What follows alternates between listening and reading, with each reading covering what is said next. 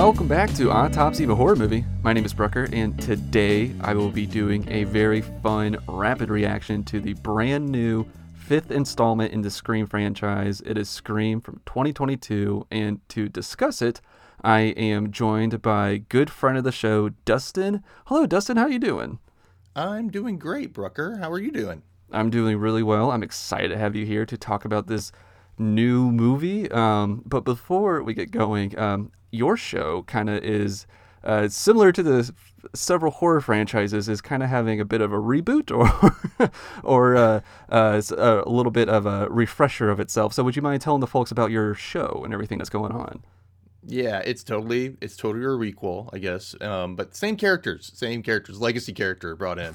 Um, and yeah, so actually, I'm not just doing any just reading books thing, or I'm doing reading books and watching TV shows, and then most of the stuff that I'm going to be reading is going to be focused around upcoming releases, probably in TV mostly, sometimes movies. But and I'm doing a few different types of episodes, and I hope everybody listens and here's little experimental episodes I'll be doing coming up pretty soon. Like one's going to be my favorite episode, which I'll have somebody, and what I was going to ask you to do as well, if you wanted to come on at some point and have me watch a favorite episode of yours from some TV show that I probably don't watch, and see if that entices me to watch more. That sounds like such a fun idea, and that's absolutely something I would love to come on and do. I think that would be so much fun. Yeah, be up for the challenge. Well, thank you. Well, thank you, Dustin, for telling us about your show, and welcome back to the show. This is, I don't know, maybe your fifth or yeah, I think Yes, your fifth. I'm the time. five timer. I'm Yes. a five timer now. Yes, you're the first. I'm waiting for the jacket. Yes, you're the first five-timer. And if people are checking out this episode because we're talking about Scream and you're a fan of Scream, you've never listened to my show before, go back and in my catalog, and I think it's episode 7, in which Dustin and I and another friend of the show, Adam from the Great American Scream, discuss each opening sequence for the first 4 Scream movies, and we discuss them and rank them. That was a very fun episode, so be sure to go check those out. Yeah, it really was. So we're going to have a quick little spoiler-free discussion on the new Scream movie. This will be a few minutes, 5 to 10 minutes maybe, and then after that I will give a warning, and then we'll be moving on into the heavy spoiler-filled discussion. So here's your spoiler-free little review of Scream 5 from Dustin and I, and I went and saw this on Thursday night. I had so much fun with it. I really, really, really loved it. There was so much about it that I was geeking out about. I had a lot of fun. Dustin, where are you at with this movie? Well, I went on Saturday night, and it really wasn't as crowded but I mean, I went at like 6:40, so it wasn't too crowded at that point. It was just kind of that in between time when people would show up, and like you, I felt comfortable where I was at, and I was like watching it, and I was noticing like either the pattern of how the character was introduced or offed, or I was noticing things like that, and how it just called out to the original and whatnot, and I thought it was fun. I think I had a fun time watching it, so I did enjoy it. I probably didn't enjoy it as much as most people are saying they enjoyed it, but that's just me. Yeah, I mean, everybody's going to have an opinion on it. I mean, I've seen mostly positive reviews. I don't think I've really seen too many negative reviews of this. I thought it was a really nice love letter to the franchise.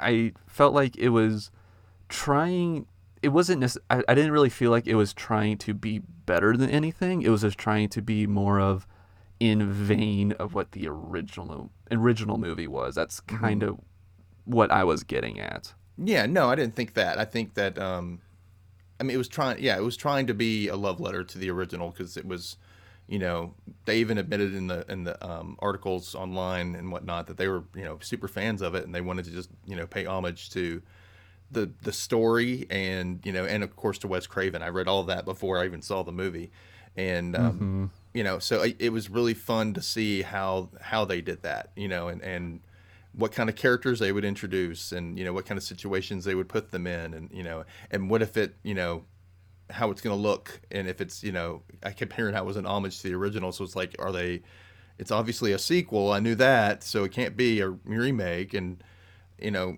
I was really really curious to it, and I liked it a lot for what they put out, and Hmm. all the nuggets we got from it, and I think that was nice touches, nice throwback, to the possible reboot of a franchise, basically. Yeah, I mean it's interesting because I was getting kind of like a lot of vibes from obviously the original, but Scream 4 as well. Because Scream 4 was kind of like how do you do how horror movies do reboots, but this wasn't a reboot either. It was definitely having more of a dialogue of this trend right now that we're going through with horror franchises of having requels, where they are kind of like rebooting the franchise, but it's also a sequel at the same time to the original movie, and while keeping the same name and wiping the canon. But this is a requel without being a requel. Like nothing canonical changed. Like they didn't wipe the slate or anything. It's just No. more of they're kind of talking about the just the that's what a lot of like the dialogue is with the characters about how horror movies are now changing like this. And there's all they obviously get into elevated horror movies and things like that, and the differences between that and bare bones slashers. That was actually one of my favorite parts for sure. Yeah, I really liked that. I liked the characters in this. I kind of had to like marinate on it a little bit. I liked a lot of the active characters we got. There were some characters that I felt like were underutilized. That was kind of one of my Yeah. big gripes And yeah, about there this were some movie. characters that I don't think we got to know enough. I think there could have been a little bit more Yeah, time spent on them, or maybe they were presented in a different way. But that I liked them kind of, but I might not have cared if they got killed off. right. Yeah, I will say I loved the Randy stand-in for this. Because each Scream movie has like a new horror movie buff and somebody that knows all is very knowledgeable about the genre, knows all the rules and everything. The geek of the group kind of thing most of the time. Yeah. Yes, and the Randy stand-in for this was a really great evolution of that character type, I thought, and I think one of like the big takeaways from this, it was very good. I love that character. The character's name was Mindy, and she was played by Hmm. Jasmine Savoy Brown, and she was just great in this movie. She was the winner of the movie for me. Yeah, and I was looking at, I was like, oh, okay, she's in Yellow Jackets, which is why it'd be a big appeal for a lot of people to see because everybody's talking about Yellow Jackets right now, so that's been one of those draws for them to come see this movie. Yeah. I didn't know her from anything prior. I just so I didn't really have any sort of history with her. But yeah, she was really good. I really didn't have any history with any of the cast in this. Yeah, not me either. I know who Jack Quaid is, but I've never seen anything else he's been in. Okay, yeah, I did like his character a lot, Richie. We'll get into that in the spoiler discussion, but I actually was really liked Richie in this. So I really loved the legacy characters, obviously from the commercials. Dewey, Gale, and Sydney are in this, and Hmm. I really liked seeing where those characters were at this current stage in their lives. I really liked that. I thought a lot of it made sense to their characters, and I felt like that they didn't. They changed and evolved in expected ways. I didn't feel like anything was out of character from them. So I feel like that those legacy characters were handled very respectfully. Yeah, and it made sense for Gale and Dewey not to be together. They tried before, it didn't work out, and they dragged back together, and then like, all right, we're done. We can't, too much trauma between the two of them. They're Mm-hmm. both too, she went ahead and made something good out of it, made herself a good career, is where we find her, and then he's, when we first find him, he's just living alone. I think it's like kind of a good meta joke because they are divorced in real life, so Yeah, they're that's also going. true. So that was something else that I loved. I loved this. This movie stays true to like the meta commentary, and that there's so many meta jokes in this. This is I think the most meta of the Scream movies, which is incredible to say. Yeah. But it's not annoying. At least I wasn't annoyed by it. I actually found it kind of charming and honestly really funny at points. And like I even I did chuckle in the movie when I saw that the relationship status of Dewey and Gale, that they are divorced because they are divorced in real life. So I thought that was like a very funny kind of joke and way to approach where they are in the movie. I thought that was funny and clever. The whole movie, as it turns out, once we get to the end, it's kind of an all big meta thing in its own way. You know what I mean? Like all in all, just if you think about it, and everything in it is so like so tributive. I want to say tributive. Is that a good? I don't want to say a good word, but to like the original and to like even different horror movies. So there's certain little things you don't even think about until you're like you see it written down. Oh my god, you know that's true. That was a kind of a nod to somebody, you know, or something like that. I love those kind of things. I love the little things that they add in. I think I got all two in character names alone. So at least not just for the Scream franchise, but for other things. So I think, you know, I love that how they do that, and how, you know, it's kind of carried on tradition from the, you know, Kevin Williamson days to make those little jokes and make those inside things and kind of throw a little sass in there, you know. Yeah, no, it was good. I mean, it still had the good, like, kind of like witty writing that Kevin Williamson had. But it definitely had its own voice, because this was made by different filmmakers and different writers from the other movies, and I really loved how they brought their own voice to this. I mean, because it still felt like a Scream movie, but it felt, I don't know, it felt like it was just in the hands of people that really cared about it. This was made by a group called Radio Silence. They're a small collective of filmmakers in Hollywood. They actually started out as YouTubers, and they've gotten their way up to this. This was made by the same people that did Ready or Not, and so I kind of love that story for them. You know, starting out as like content creators and then getting their way up to something like this. I think that's it's definitely respectable for sure. Yes, and there were some pretty good nods to the content creators of the world that they sprinkled in this, and I definitely will get into that in the spoiler part. That I was just like, oh my goodness, I can't believe they got this joke in the movie. It was very good. Now, this is a horror movie. Did you find this to be scary? I wasn't, like, and you know me, I'm a, you know, pussycat. I can't, you know, I can't handle a lot of like scares and stuff, but other than some jump scares that I was kind of expecting because of the, you know, and, you know, there's some parts of that I want to talk about, but, you know, because you hear the music rising or something goes bang, and you're like, oh crap. And like, you knew it was kind of coming, but then at the same time, I think there was a reason why you knew some of it was coming, you know, because it was kind of following, you know, the tribute of, you know, the original. So it's kind of like you kind of know, but at the same time, do you know, you know? Yeah, no, I'm kind of with you there. I was just wondering if I'm just now desensitized to these types of movies, that I just don't get scared too often. I mean, there was definitely, like, you know, thrilling and exhilarating parts of the movie, and there were some good jump scares. I almost felt like it was better at being creepy than it was at being scary, if that makes sense. Yeah, because it became more of a question of what was really going on, you know? And you wanted to know, you know, in the original Scream, you knew somebody was out to kill somebody, and Sydney was the target. It was just something you knew. You just knew it was, you know, and you're watching this one, you're like, but I don't know why. When you watch the original Scream, it wasn't like you were asking why. You were asking who, but not why. And now we're so into, we know the genre so well, you get to, and you're asking who and why would they be doing it. Does that make sense? No, that makes complete sense, and that's actually very true. Something I never thought about, because that's very accurate, and that was something that I did feel like was actually fun and was good about this, was the whodunit aspect of it. Yeah. Because I definitely think the clues are there, and we'll get to it when we get to it. But I did like the whodunit aspect of this, and this was the most active that the characters have been in trying to, you know, have a discussion about that and solve it, which I really appreciated.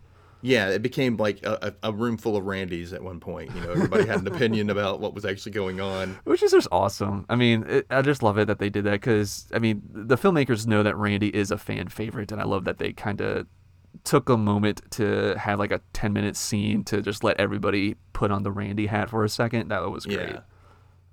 I agree. I think that was really nice. It was a nice touch, and he was gone too soon from the franchise, way too soon. Yeah. I wonder what it would have been like if he could have been a legacy character for this. That would have been awesome. Oh man, I kind of want that to be like a thing where Randy comes back and he's alive. He's They been just hiding wouldn't be this able to entire explain it. time. Yeah. He was not dead. I think one of the last things I wanted to get to before we get into spoiler talk was the kills. I felt like that this was the most explicitly that we get to like actually see kills in this. Yeah, it was excessive too. A little bit more excessive than before. This one was like pure, like, I don't know, just destruction on some people. Yeah, it doesn't really leave like too much room for like, oh, they might come back or whatever, you know. I felt like for people that did get attacked or anything, it kind of was just like, yep, this person is done. They are not coming back. Nope. Yeah, and I was surprised with that. Like in that same breath, though, I felt like that this was the least smart or like the least intelligent Ghostface that we've had. Like I felt like we just talked about how brutal Ghostface was, but Ghostface was also not a great murderer. Like I don't know if that makes sense. Like this was the least intelligent Ghostface I think that we've seen in the franchise. Yeah, or you think they're intelligent because of the way things are going on, and then you turn out maybe not. Yeah, like I didn't. You thought there was a whole big plan. I want to say, and there is a plan, but it's not what you think it is. You're like, oh, okay. That's how I kind of felt. There is definitely a plan in place. Like that's. I'm not trying to like spoil that or anything, but yeah, there definitely is a plan, of course. But I don't know. It's just Ghostface wasn't super smart in this. I don't think. I don't know, but we'll get to that in the spoiler review, I guess. Yeah. That was a hard one to kind of dance around. I know. It's like, there's a plan. I mean, like all these have a plan, you know. But it's what is it that they're trying to orchestrate, and this one was unique. Yeah, it had its unique quality. Yeah. Well, I would kind of disagree with the unique thing. Ooh, okay. Going to have some discourse. I might have to go and wait for that for the spoiler round because I don't want to like give too much away. But I think that it might not have been as unique as it, Just we'll go into that later. I can't express it without spoiling.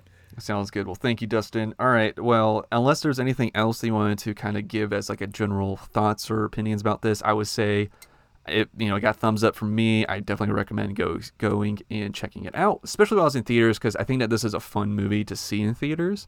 And this was the first Scream that I got to go see in the movie theater. So it was a lot of fun. I definitely recommend people go check it out. Well, with that being said, let's go ahead and move on to the spoiler-free talk. After this, after the thunder, it will be riddled with spoilers, so if you don't want to be spoiled, just pause, go see it, come back. But if you've already seen it, please stick around, and let's get to it.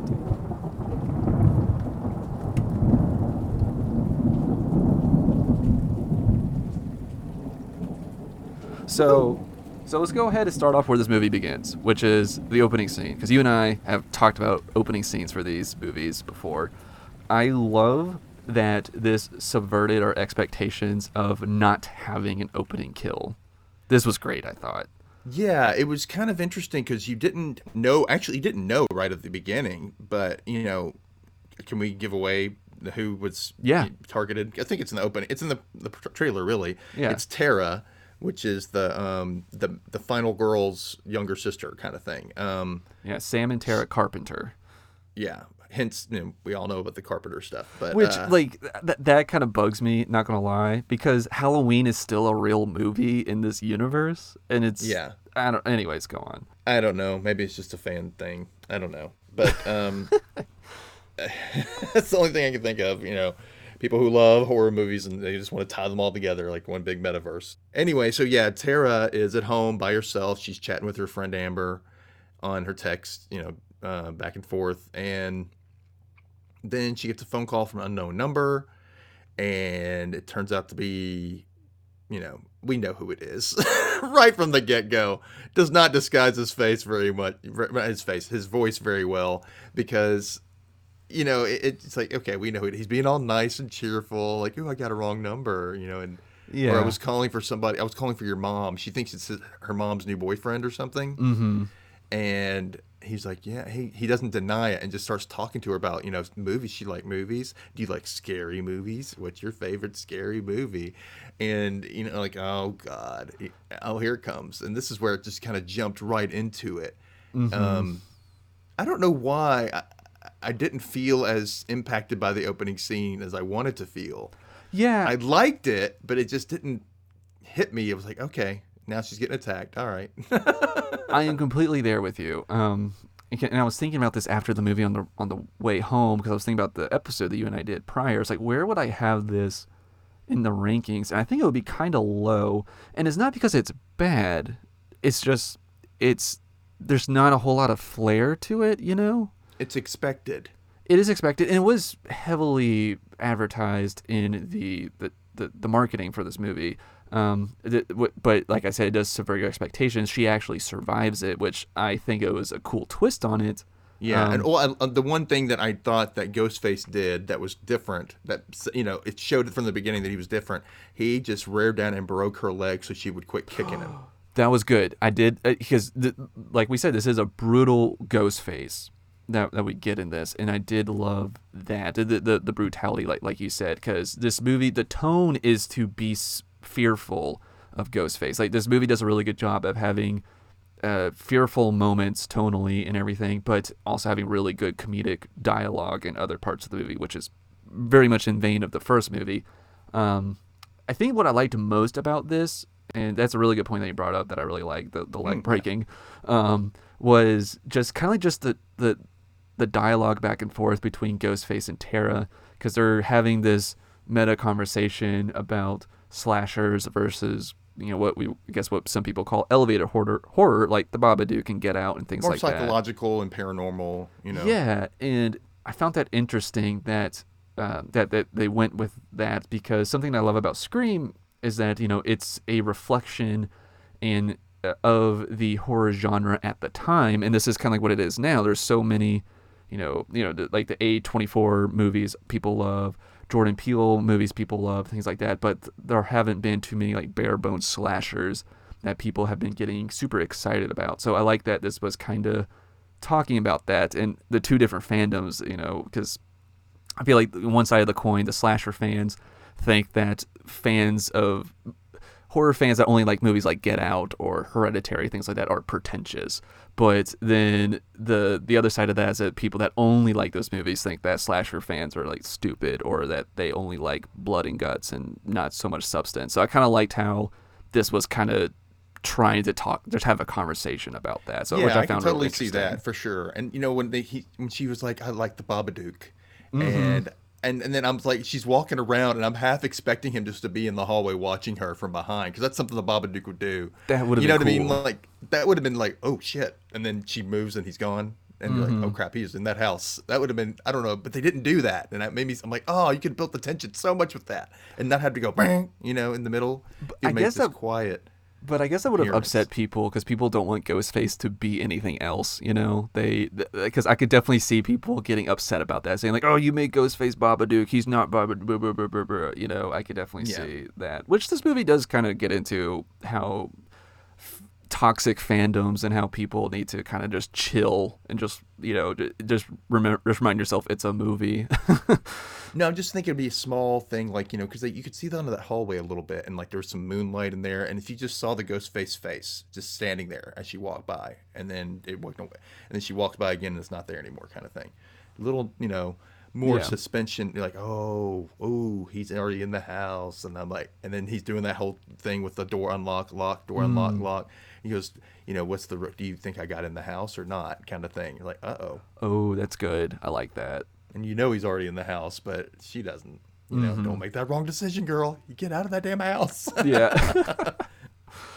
Yeah, so this opening scene, it was good, but I felt like that there needed to just be like a little bit more flair to it. It was very limited in its location too. There was not a lot of running around that house. It was like two or three rooms, and that was it. Like, it was Yeah, really there quick. weren't really too many chase scenes in this movie, and that's something that I was kind of I guess that's like one knock I have against this. There aren't too many. The movie as a whole, I think, is great, but there aren't too many like memorable set pieces. You know, like in Scream 2, we have that awesome set piece with the cinema, you know, at the opening scene, and also later on in that movie at the editing bay with Dewey and Gale. I just combined them in the Dale.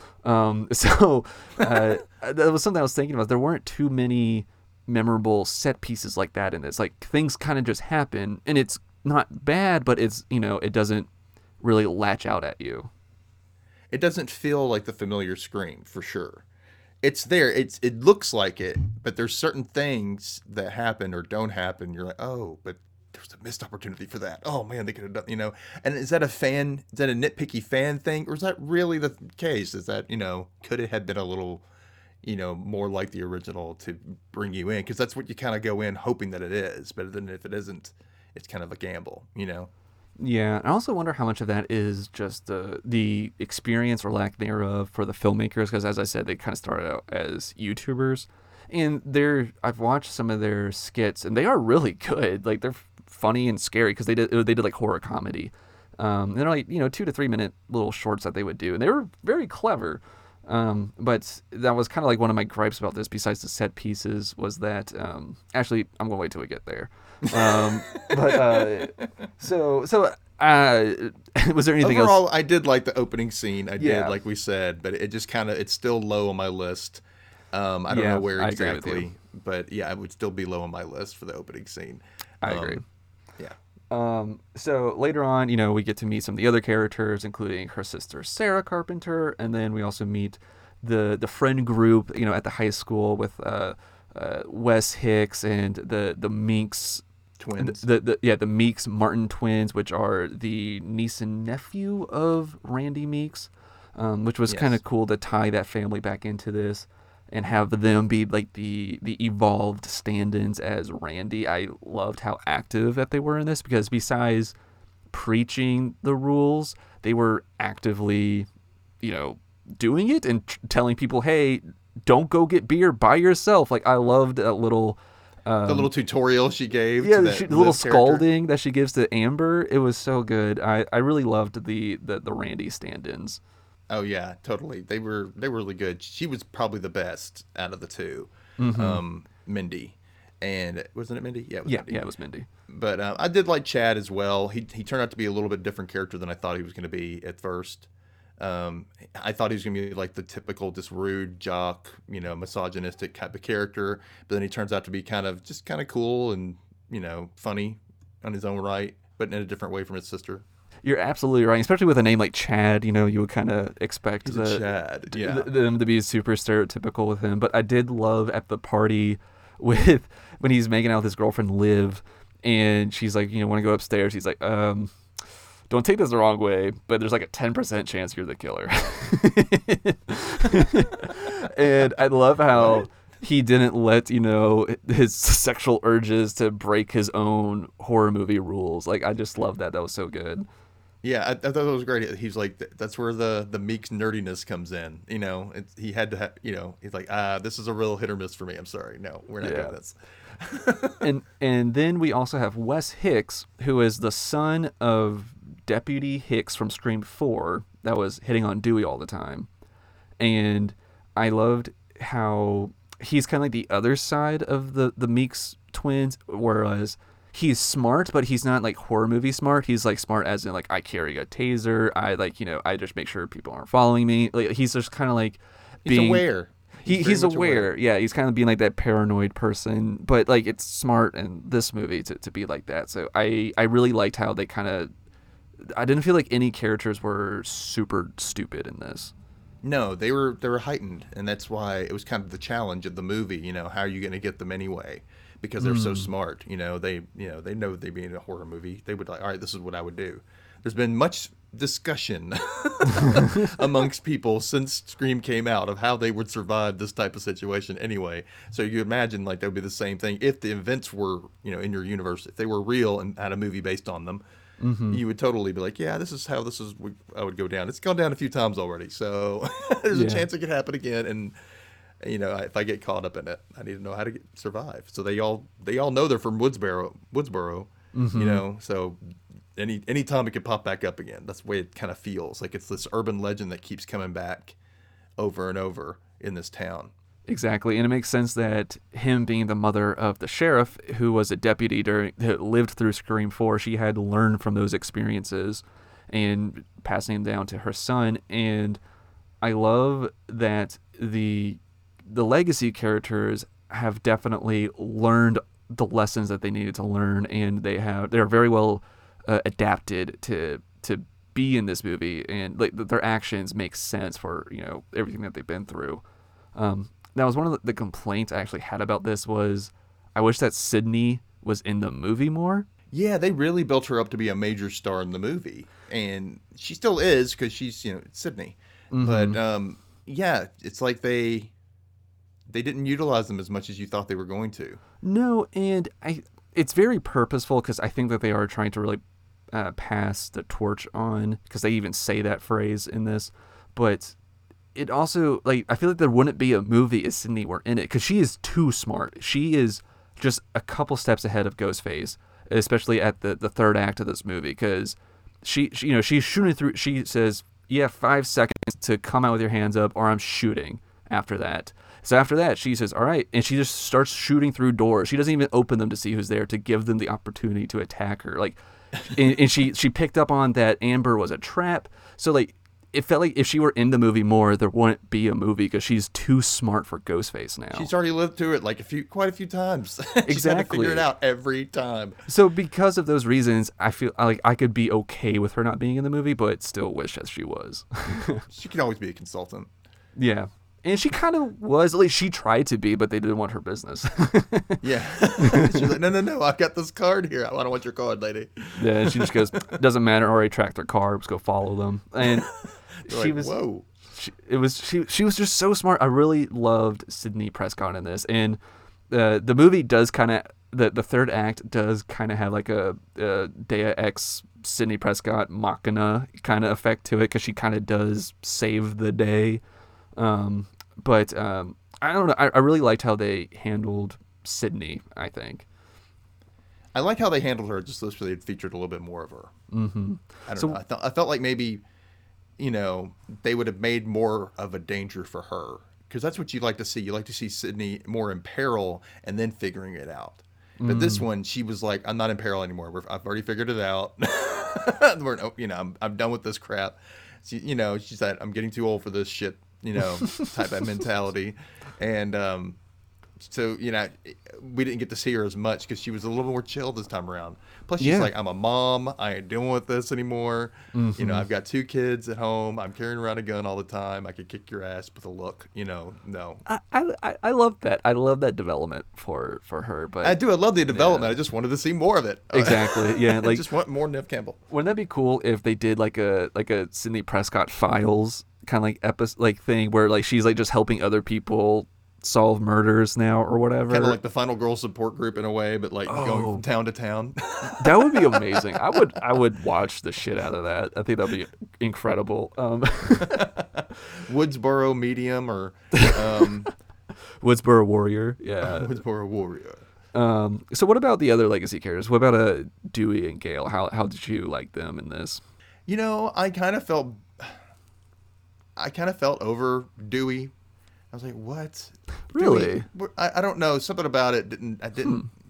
He was all depressed, and I'm like, "Again, Dewey, come on. You quit your job, Dewey, and you're living in a trailer, Dewey. Come on, Dewey." And it's just like, I was like, "All right, I'm trying to pay attention to this story. I don't want to be sad for you, Dewey. I wanted Dewey to have his shit together too, or at least he was still sheriff or something. He was so much smarter in this, and he learned a lot from the past movies and whatnot. So he was, he knew he was kind of on not the same level as Sydney, but he's still kind of, I've been there, done that, and this is how it goes down. And the thing is, though, he doesn't trust himself, I guess, at the same time. He still doesn't really trust himself. And so it kind of, screws up for him, in the long run.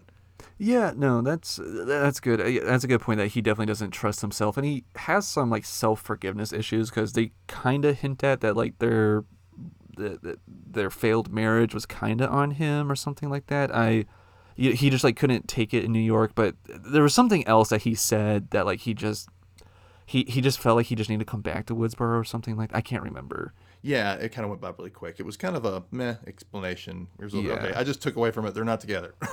Yeah. They're not together anymore. It didn't work out again. Okay. Yeah, but I did love that he is now smarter because he called it off the bat. He said, "Hey, how long have you known this guy? Only 6 months? He's probably the killer." And Richie is one of the killers. You're like, well, I love that yeah. he But just the thing is, I figured that out from the very beginning, even before he asked that question. Well, he's going to be the killer. He's going See, to be the boyfriend again. I didn't think I wasn't suspicious. I didn't think it was Richie until the hospital scene. So the hospital scene. Oh, when she gets chased in the hospital. Yes, Into the because lunchroom? so what happens? There's a little refresher. Tara's in a wheelchair being chased by Ghostface, but Ghostface hasn't been revealed yet. The power's out in the hospital. The security guard has his throat slit, and she's hiding in a closet, and then she like accidentally hits Richie with a phone. And I was just super suspicious of Richie here, because Richie wasn't acting funny. Like he didn't seem too weirded out that the power was out or anything. I was like, why is he being so nonchalant about this whole And scenario? her hiding in a closet. Yeah, and then I found it awfully convenient that Ghostface only slit his arm and didn't finish the job. I just found No that swift moves to stab him right away. Yeah. exactly Especially this Ghostface, who's been really, really, really violent. Stab, stab, stab, stab, stab, side stab, front stab, back stab. All right, I'm going to make sure I stab you all over. exactly I'm gonna hit something vital. I just thought it was too convenient. I was like, I don't trust Richie anymore. I still loved his character because I thought he was very funny and he was like a cool. Because he was still like the voice of reason of like, hey, we probably shouldn't be doing this, kind of thing.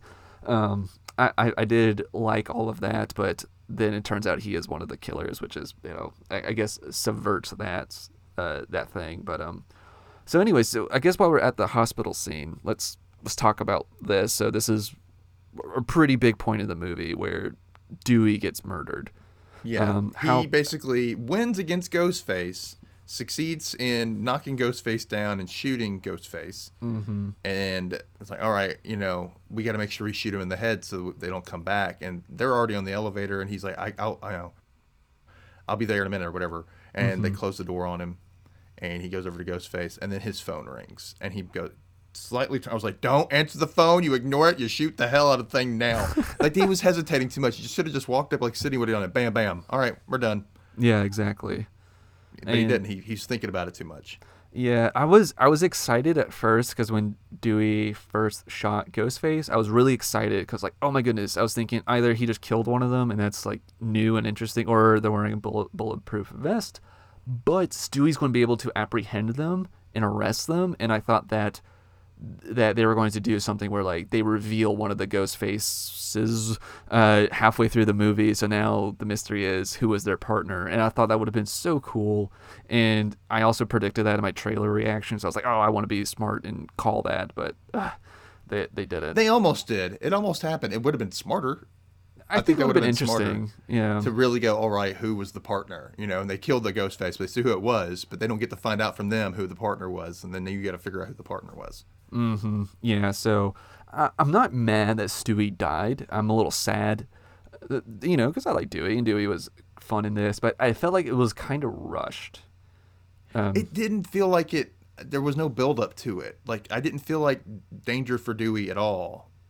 As soon as the And then it elevators happened, and closed, I was like, he's not coming Okay. back. Yeah, I felt that too, but I was like, I didn't feel like, I don't know. There wasn't a build up. There wasn't enough build up. It just kind of happened. Yeah, it did kind of just happen, and I don't know. It felt. I did love how they did show like he's for sure dead this time by like yanking the knife up his belly and everything, and just really spilling everything out. His eyes are all lifeless, and he's just laying there with his mouth open. You're like, yeah, he's dead. Mm-hmm. Yeah, There's no doubt about it. Yeah, so I'm glad that they at least didn't leave room for him to come back.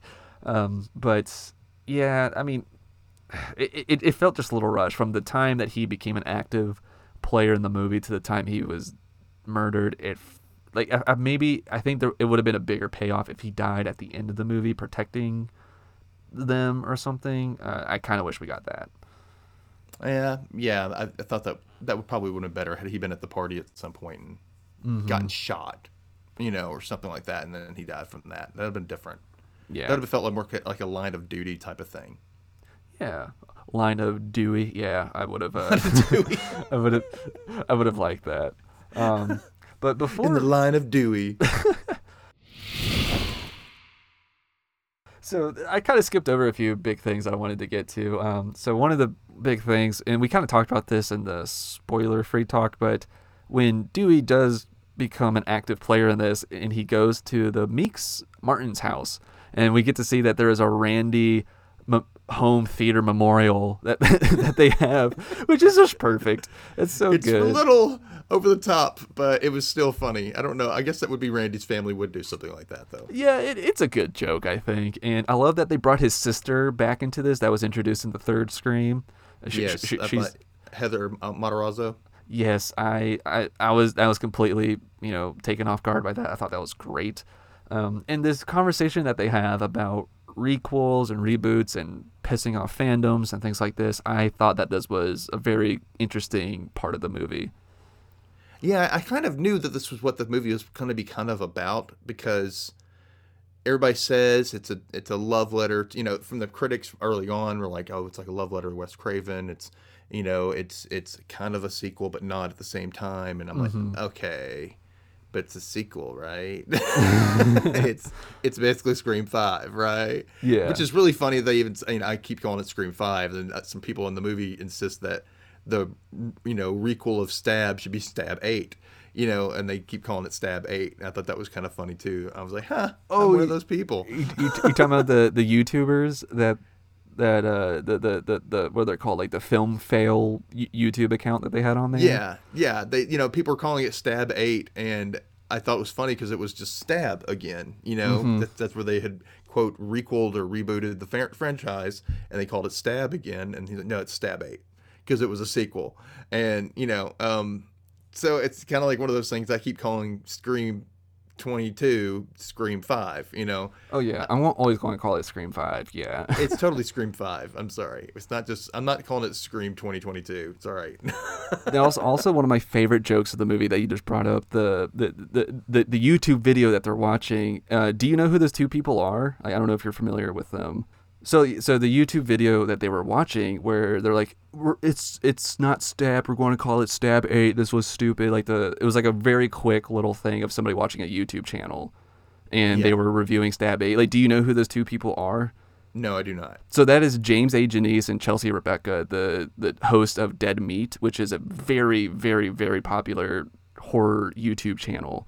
Okay. And like they're big deals, and so that was a really awesome cameo that they got to have in this movie.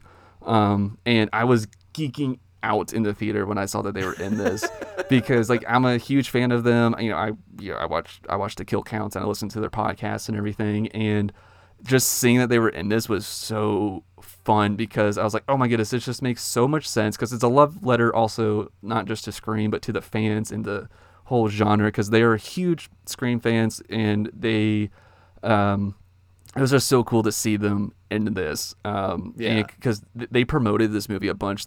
I think I sent you the house tour video that they did. Oh, so okay, that was them. Okay, that was them. Okay, yeah, that was a really cool tour, and I liked how. I'm glad I saw that tour since we ended up going back to that house later on. I was like, oh, this room is there. Oh, they're using this room more. Yeah, I thought that was kind of neat. Exactly. So I was just geeking out, and also, as I said, these filmmakers started out as YouTubers, so I thought that was like a cool thing that they had like other famous YouTubers in this. But it was, I don't know, I was just geeking out over that, but. I just wanted to say my piece about that.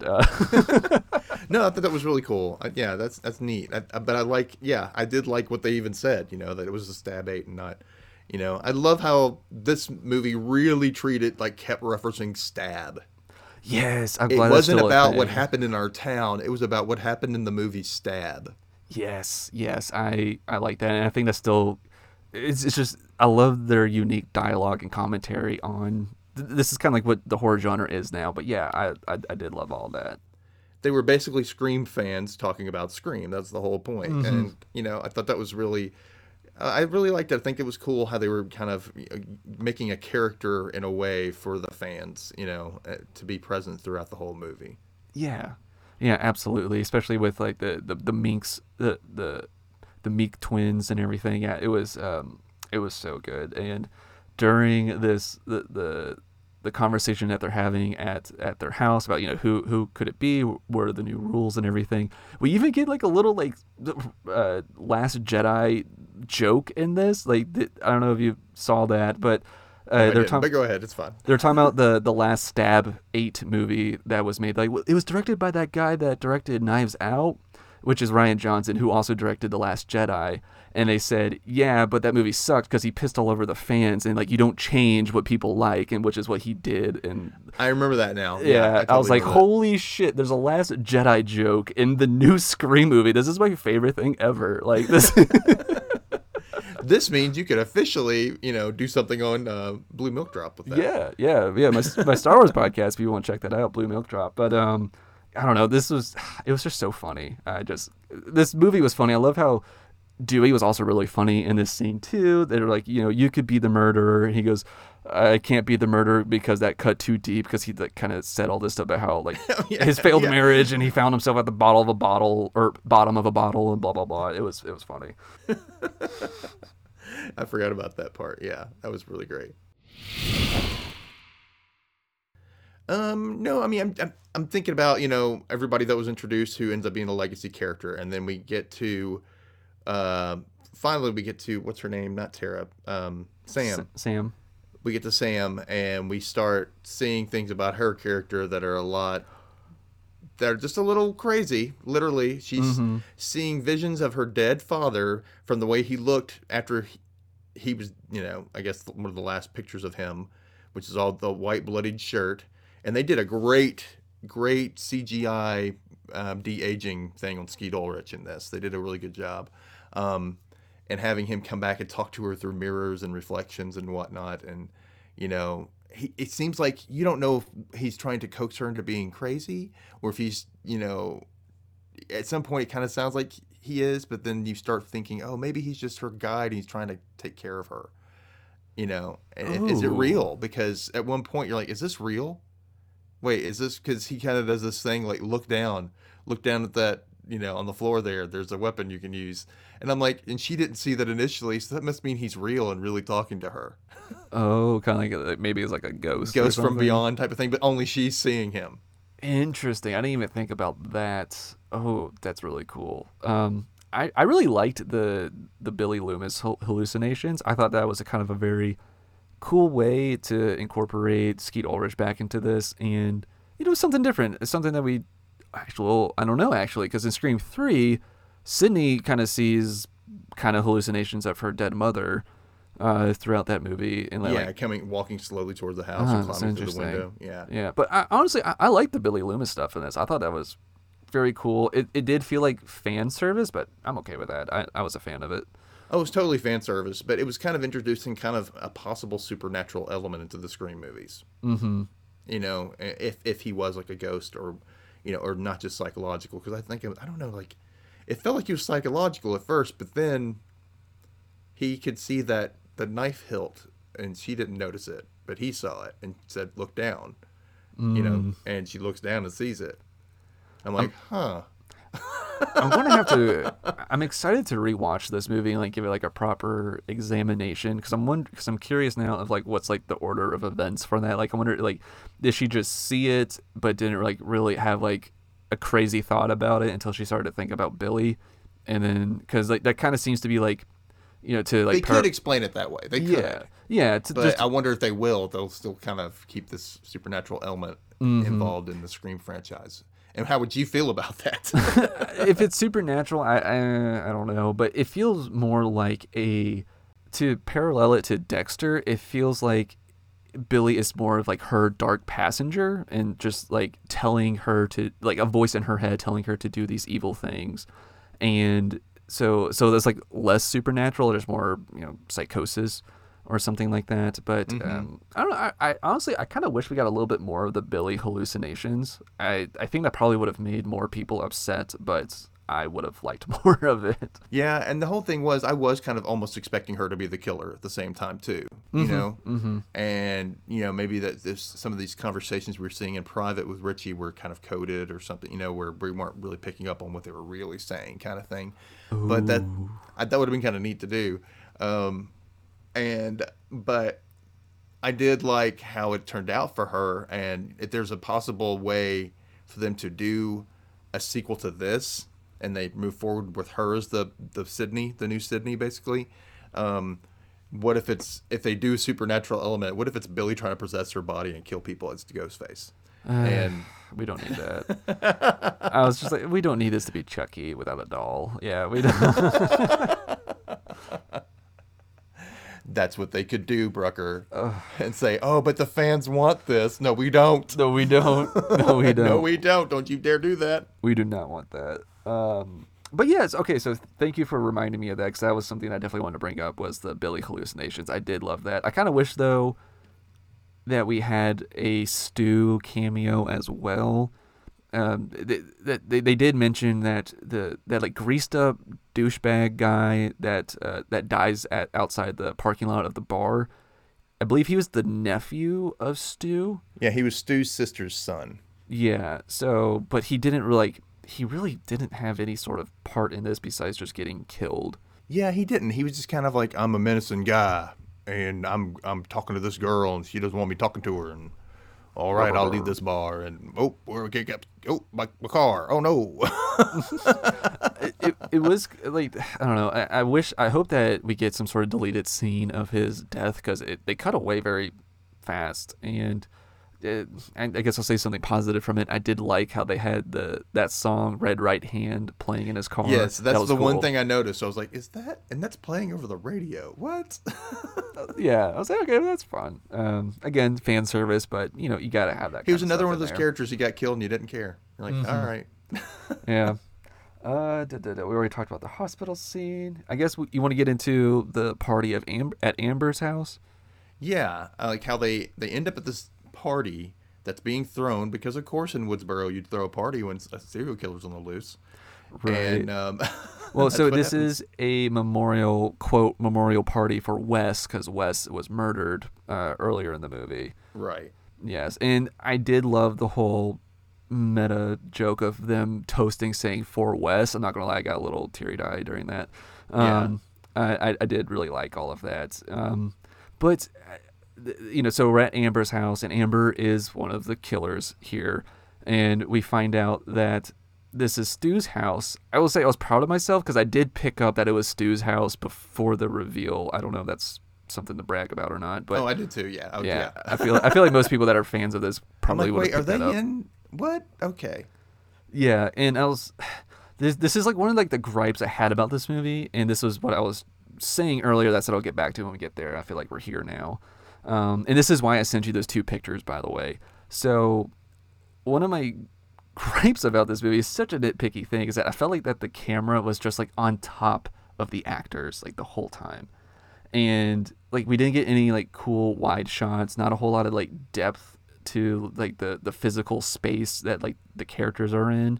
Mm-hmm. And so like if you look at like the pictures I sent you, Dustin, like so like to compare it to like the climax scene from the original Scream in the kitchen with Stu, Billy, and Sydney, there's a very wide shot. We could see most of the bodies of our actors in there. We could see past the kitchen into like the other room. Like there's a lot of depth to it.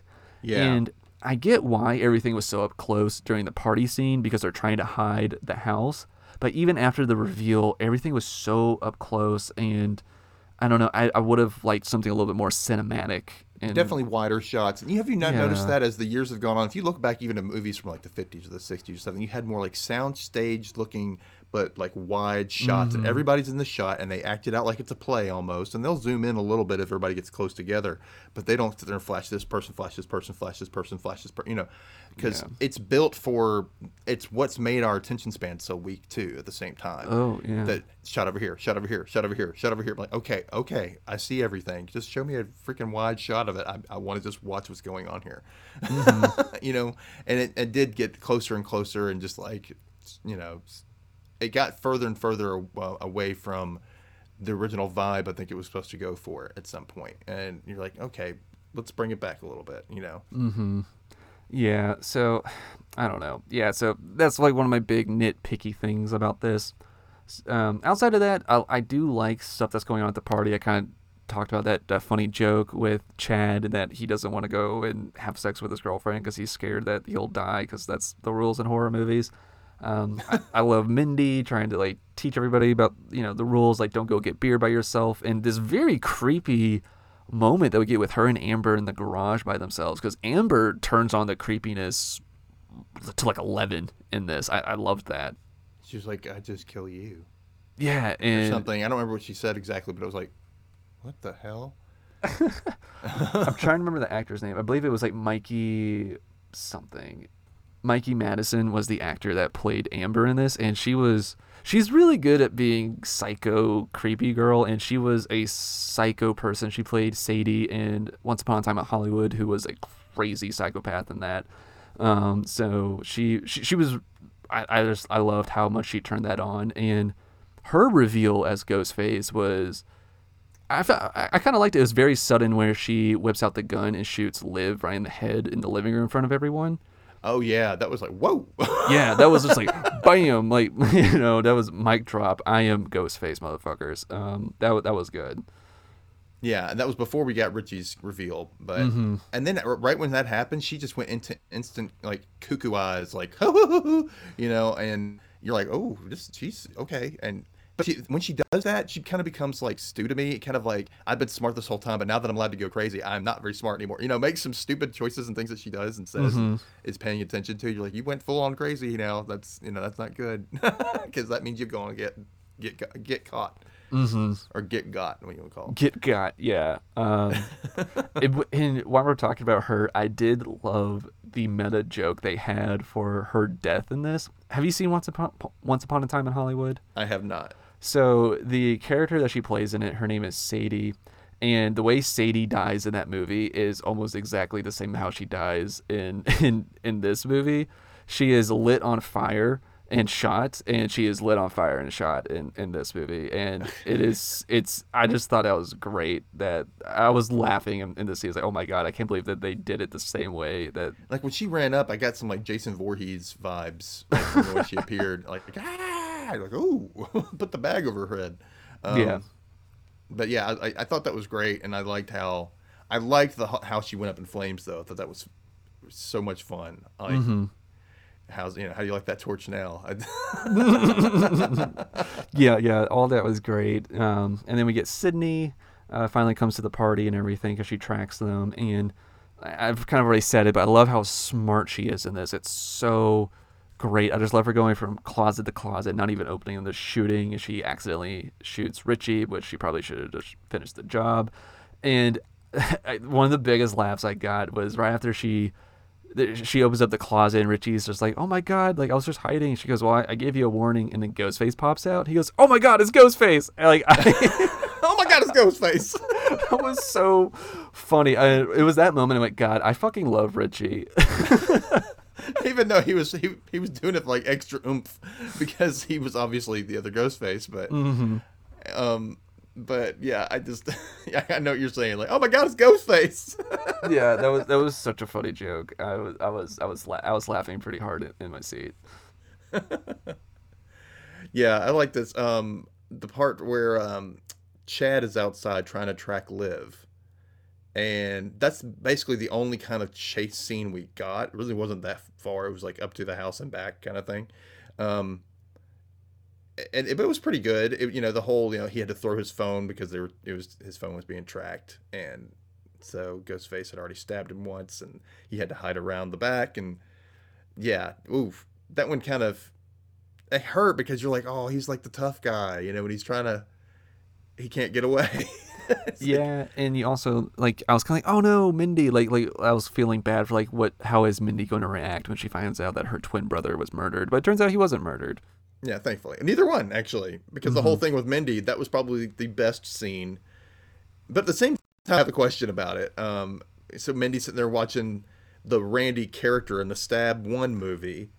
and it's the whole play-by-play of basically what happened in Scream with Randy and Ghostface sneaking up on him, and he's watching Halloween saying, "Jamie Lee, behind you," and then Ghostface is sneaking up on him, but Ghostface gets distracted and doesn't stab him. Mm-hmm. And this, I'm like, but there's a couple of questions I have for them. Like, how do they know what happened in that scene if they weren't there? And he didn't even know somebody was sneaking up on him. Yeah. That's where I went, what? So, in the first Scream, though, Gail was recording what was going on in that room. So I wonder if they just found those tapes. Oh, that's true. Yeah. Yeah, that makes sense. That makes sense then. Oh, okay. All right, hole poked.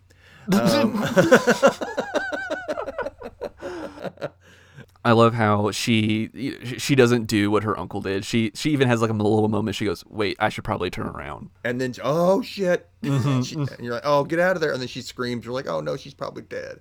But we didn't see it happen on camera, so Yeah. it might not happen. If you don't see it on camera, you don't know for sure. Yeah. No, I think that she made it out of this. Yeah, she did. They both did. Yeah. I was like, "Yay, the Meeks twins! Woohoo! Wonder powers activate." Do you notice like most of the main characters made it out? Yeah. The only ones who didn't were Liv Wes and Amber and Richie. and Wes. Oh, that's right, Wes. That's right. What? And his mom, that happened with, oh my God, right in the middle of the walk up to her house in broad daylight where anybody could see, and nothing, just stabs her to death, man. My God. Yeah, it was. That's pretty brutal. It was. This was a pretty, emotional part of the movie. I felt like Wes's death is my favorite. Not because I wanted him to die, but just because this was, just the knife through the neck and we see it and everything. This was very brutal, and, it was earning a lot of blood and guts points from me. Yeah, and the lead up to it, though, is the part that I was talking about, the fake outs of like, Right. okay, I'm going to open this cabinet door and nothing's behind there. And I'm going to open up this refrigerator door and nothing's behind there. Like, oh, something's about to pop out. Somebody's about to pop out at him. And it was really kind of slow cat and mouse type thing that was going on. You didn't know what was going to happen. But that, him fighting back, and a couple of times people were fighting back and seemed to be winning. So you want to get to the motives of the killers for this? Okay. Yes. Okay. So because I know that this is a big point of discussion for a lot of people for this movie. yeah, I understand the motive for the most part. I mean, basically Amber's nuts, and she met him randomly, and they became boyfriend girlfriend because they both liked the stab movies. Mm-hmm. They met on the Stab subreddit, which I felt like was a good nod to Scream 2. Met on the Psychosites. But yeah, it was. That's true. But I kind of was like, all right, she's nuts, and she was like, and then my parents bought this house, and I was like, oh, and that was just all perfectly coincidental. And I had to have, and he's like, we wanted to do a mega fan thing because they never think about the fans. I'm like, this is the time when somebody actually really probably thought it was a movie. Like, you know what I mean? Like, we were in a movie, and so I'm going to make this for the fans. And you're like, okay. I don't know. I just felt like it was just a little too whacked out psychotic. See, I don't know why. It felt like a 2.0 of Scream 4, and her whole reason, like, of being famous, yeah, for being the victim. And they would probably pull the same crap. kinda. I feel like that there's kind of an argument that like it's similar to Scream 4, but I actually, now that I've thought about it a lot, I really like the motive. I think where some people are getting lost, or why like it's not as loved, is that I feel like the execution of it, like the execution of them explaining it, was kind of poor. It just kind of pours out really quick, and then you're like, okay. Yeah, like this should have been like a moment like we got to like take a breath and like really like soak this in, kind of like in the first movie. Let this be a really let them have their evil villain moment of like really like giving their manifesto for this. So I didn't. So I took it as like they were doing this to inspire like a new Stab movie, not like yes, like they're making their own, but like they're thinking that this will inspire like a new Stab movie that will be back to basics, to like what they were wanting, because they talked about how much that they didn't like Stab 8 and how it was Right. changed, and it really pissed off the fans, and like fans were so toxic about it. But he's kind of saying like, how can fans be toxic? It's about love, and it should go back to this and everything. And so I really like the conversation piece that it's bringing to the table. But I felt like it could have been like we and I just said, like they could have taken a moment to really massage this out a little bit more. Yeah, definitely they could have done that because, I mean, I got what you're saying, and it just felt so rushed, and it felt like in this really weird way, um, like they were trying to show it rushed because they weren't really they became killers because of the movies, so they wanted to rush to the finale in a way, and that's where their mistake was. They rushed it, that kind of thing.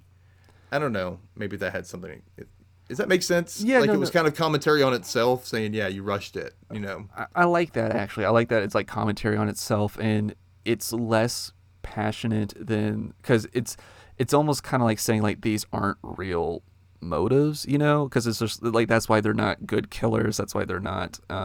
This doesn't make a whole lot of sense, because it's not like who they're hoping to be like Billy and Stu, who were, at least Billy was, his motive was very much something personal and came from passion and everything, because he was pissed about his family being broken up. And this is about them being mad about a movie franchise not being what it should be. That's a pretty weak thing. And I don't know. I feel they like have no stake in it, really. Yeah, it's just their feelings of something. yeah, exactly. So I think that's a good point you make. But like it's that kind of like leads into it being kind of like a comment on itself. Exactly. I think, yeah, and I mean I like it, but at the same time, I think it made it to where you're kind of annoyed by these killers. You're annoyed with them already. You're just like, oh my god, just shut up and kill them already. Just get them off my screen. That's what I felt. And I was like, or especially Amber, I'm like, kill her already. But I mean, I wanted to see if I almost said Jack, but Jack Quaid, if Richie was going to be, I don't know, something else, or something else was going to happen. And I mean, the best part was, she finally got her final girl line, because Sydney always got those last zingers in. And then she was like, don't fuck with a serial killer's daughter, kind of thing. And Yeah. just goes to town on him. Yeah. Yeah, no, that was really rad. I loved just all the multiple stabs that she got to do to Richie. This was so good and brutal, and then it was slit his throat. Oh, it was so rad. I love that we got to let her have that moment. That was so cool. And I can't remember if she has another Billy hallucination after this, but I know that at some point he like kind of like gives her like an approval wink, I think. he does. I think it might be after that. That's my baby girl. Yeah. You're gonna be all right, girl. You're gonna do just fine. Yeah. So I kind of liked all of this, and I felt like that this movie did end pretty well. We got to see all of her characters. We got to have kind of like a similar crane shot to the house at the end with the reporter, just like Gale, in a very bold color yellow suit. So I kind of liked this. Like I said, I feel like it was just like the execution of them explaining their motives, and like it just felt like this could have used like there's a little bit more massaging, really. Well, I think I'm all out of notes. Is there anything else about this movie you wanted to point out, Dustin? Not too much. I thought that it was. I've said this before. I thought that it was just okay. It was good, but it wasn't something that I would be like woohoo over and over to see it again. I would still rank it above Scream 3, simply because of the way the story was told and whatnot. But it's still 1, 2, 4, 5, then 3 for me. So.